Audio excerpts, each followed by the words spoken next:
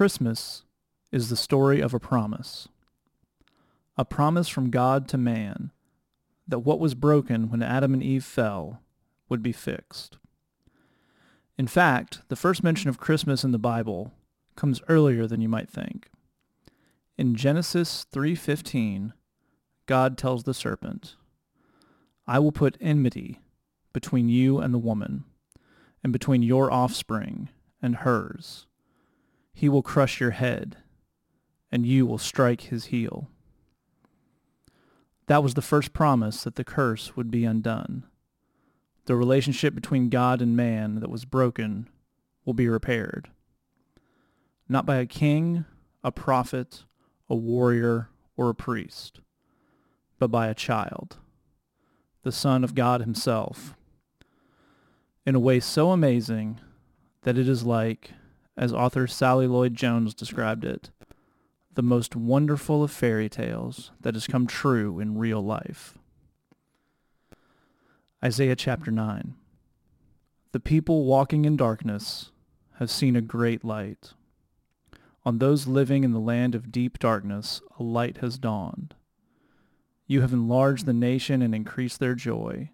They rejoice before you as people rejoice at the harvest, as warriors rejoice when dividing the plunder. For as in the day of Midian's defeat, you have shattered the yoke that burdens them, the bar across their shoulders, the rod of their oppressor. Every warrior's boot used in battle and every garment rolled in blood will be destined for burning, will be fuel for the fire. For to us a child is born, to us a son is given, and the government will be on his shoulders, and he will be called Wonderful Counselor, Mighty God, Everlasting Father, Prince of Peace. Of the greatness of his government and peace there will be no end. He will reign on David's throne and over his kingdom, establishing and upholding it with justice and righteousness from that time on and forever. The zeal of the Lord Almighty will accomplish this. For all the bright lights and smiling faces, Christmas is about people who need to be rescued. People who have struggles, problems, and brokenness so real that only the appearance of a Savior could fix it.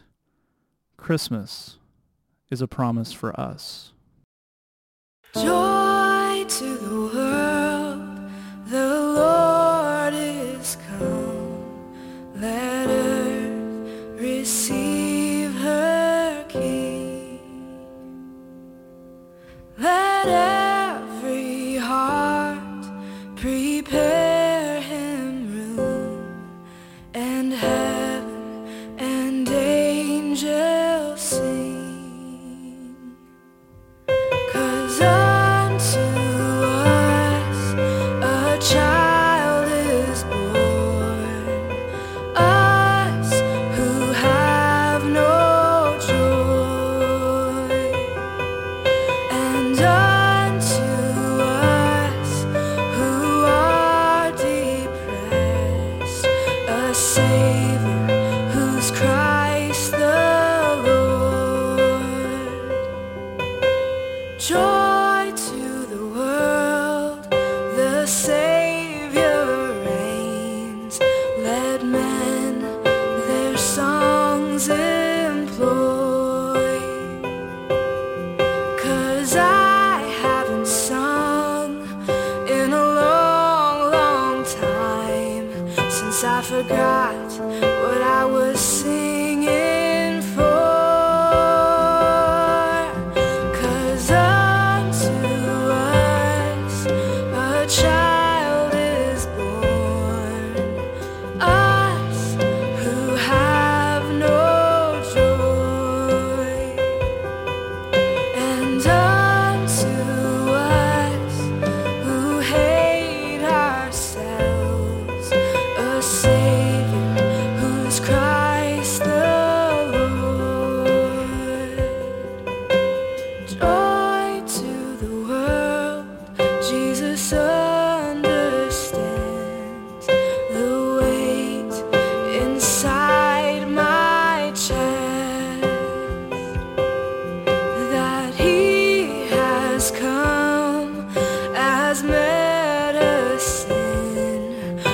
the broken and the depressed. And unto us a child is born, us who have no joy. That unto us who can't sleep but are so tired that we're awake to see the dawn. Unto us next year can be different. Unto us your love makes things different. Unto us, and would you make me different? Unto us, 'cause I refuse to be indifferent. Unto us, next year can be different. Unto us, and your love makes things different. Unto us, and would you make me different?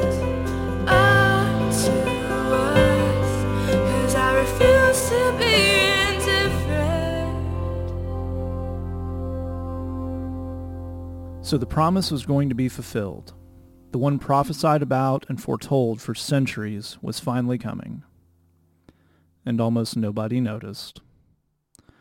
Maybe because he was not born to the powerful, the rich, or the educated. God was coming into the world, and he was doing it in the family of two scared, poor, overwhelmed kids. Matthew 1:18-25. This is how the birth of Jesus the Messiah came about. His mother Mary was pledged to be married to Joseph, but before they came together, she was found to be pregnant through the Holy Spirit. Because Joseph, her husband, was faithful to the law and yet did not want to expose her to public disgrace, he had in his mind to divorce her quietly.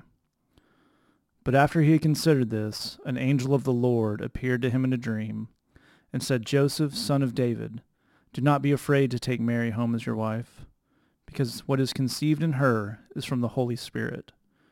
She will give birth to a son, and you are to give him the name Jesus, because he will save his people from their sins.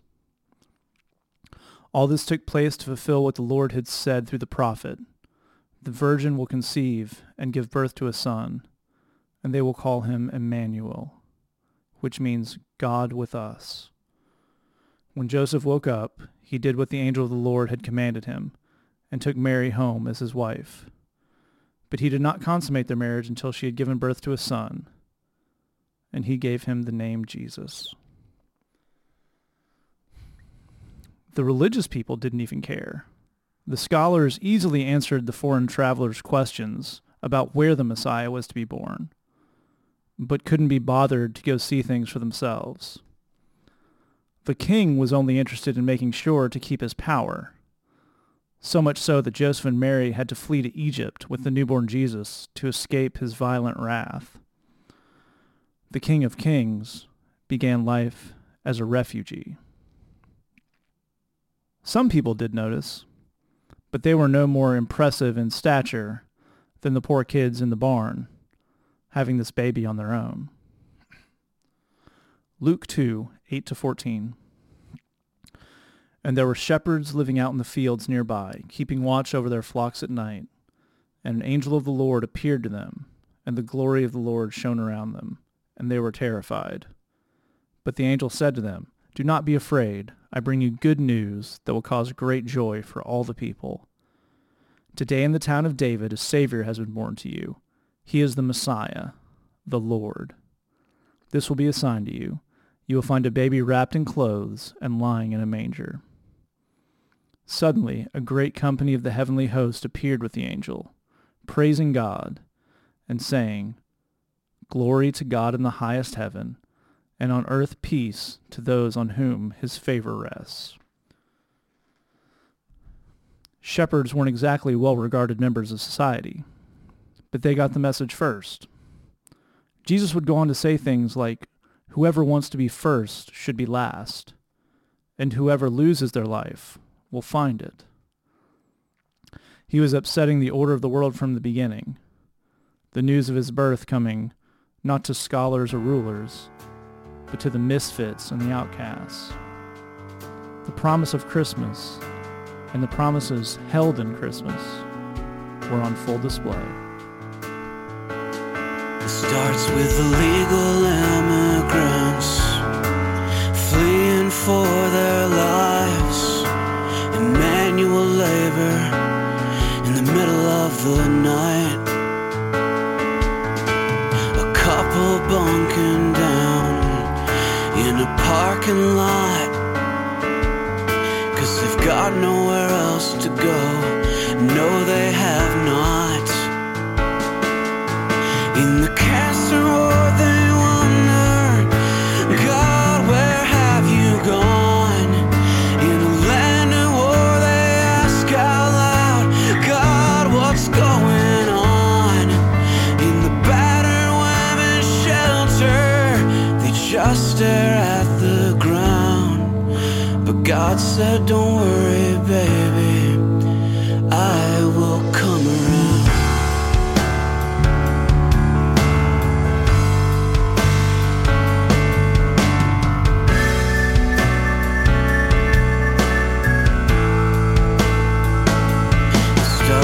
Teenage pregnancy we're all ashamed of, and getting out of town before they get their guns.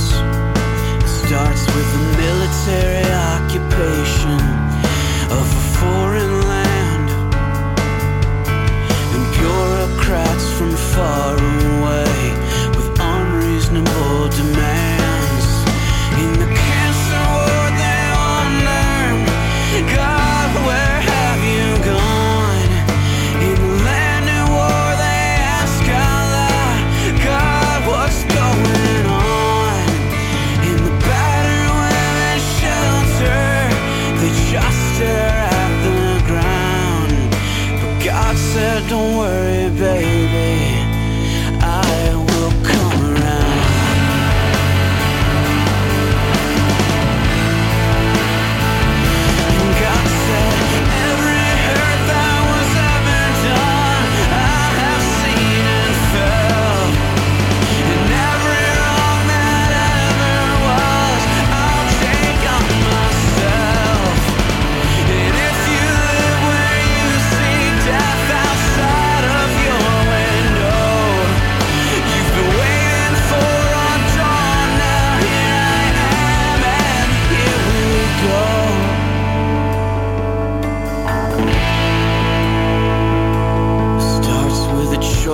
That God made, that He is on my side.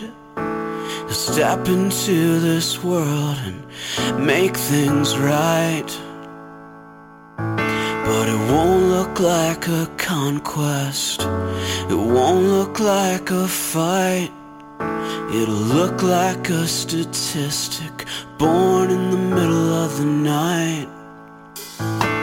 For unto us a child is born, us who know our need, us who have no answers and suffer silently, us who need a miracle to just get out of bed. Unto us God enters in while no one else notices. In the cancer war they wonder, God, where have you gone?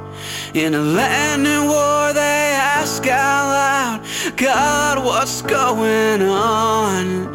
In the battered women's shelter they just stare at the ground. But God said, don't worry, baby, I have come around. Did you know that Joy to the World wasn't written about Christmas? Hymnist Isaac Watts wrote it about Christ's second coming. I suppose it makes sense. Both Christmas and Jesus' final return are part of the same promise. That God will fix all that is broken. That everything sad is going to, as J.R.R. Tolkien wrote, come untrue. Christmas was a fulfillment of that promise, but also an indicator of more to come. Revelation 21, 1-4. Then I saw a new heaven and a new earth, for the first heaven and the first earth had passed away, and there was no longer any sea. I saw the holy city, the new Jerusalem, coming down out of heaven from God, prepared as a bride beautifully dressed for her husband. And I heard a loud voice from the throne saying, Look, God's dwelling place is now among the people, and he will dwell with them. They will be his people, and God himself will be with them and be their God. He will wipe every tear from their eyes. There will be no more death or mourning or crying or pain, for the old order of things has passed away. What's wonderful and powerful about Christmas is that it's the reminder that even though we still live in what the Apostle John calls the old order of things, that the end of that is coming. God will come down to rescue his people once and for all. We know he will, because he's done it before.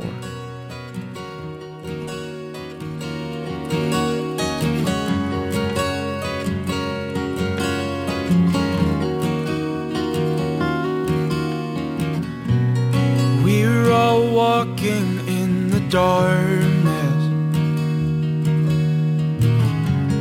We all stumble in the night. Lord, did you forget about us? Are you gonna make this right? Is this how we always will be? Is this what we'll always do? Do we have a hope of changing? Can we ever come to you? To you? Undo our wrong, wash, make us clean. Oh, come down and change everything. Heal broken hearts, give us reason to sing. Oh, come down and change everything. Lord, what do you have to offer those who've lost all that's inside? Our other plans have been exhausted. We're too tired to make this right. Would you take our hands and guide us? We lost our way so long ago.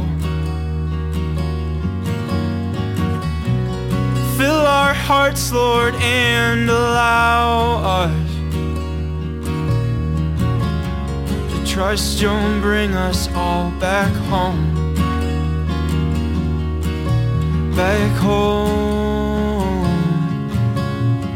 Undo our wrong, wash, make us clean. Oh, come down and change everything. Heal broken hearts, give us reason to sing. Oh, come down and change everything. undo our wrong. Wash, make us clean. Oh, come down and change everything. Heal broken hearts, give us reason to sing. Oh, come down and change everything.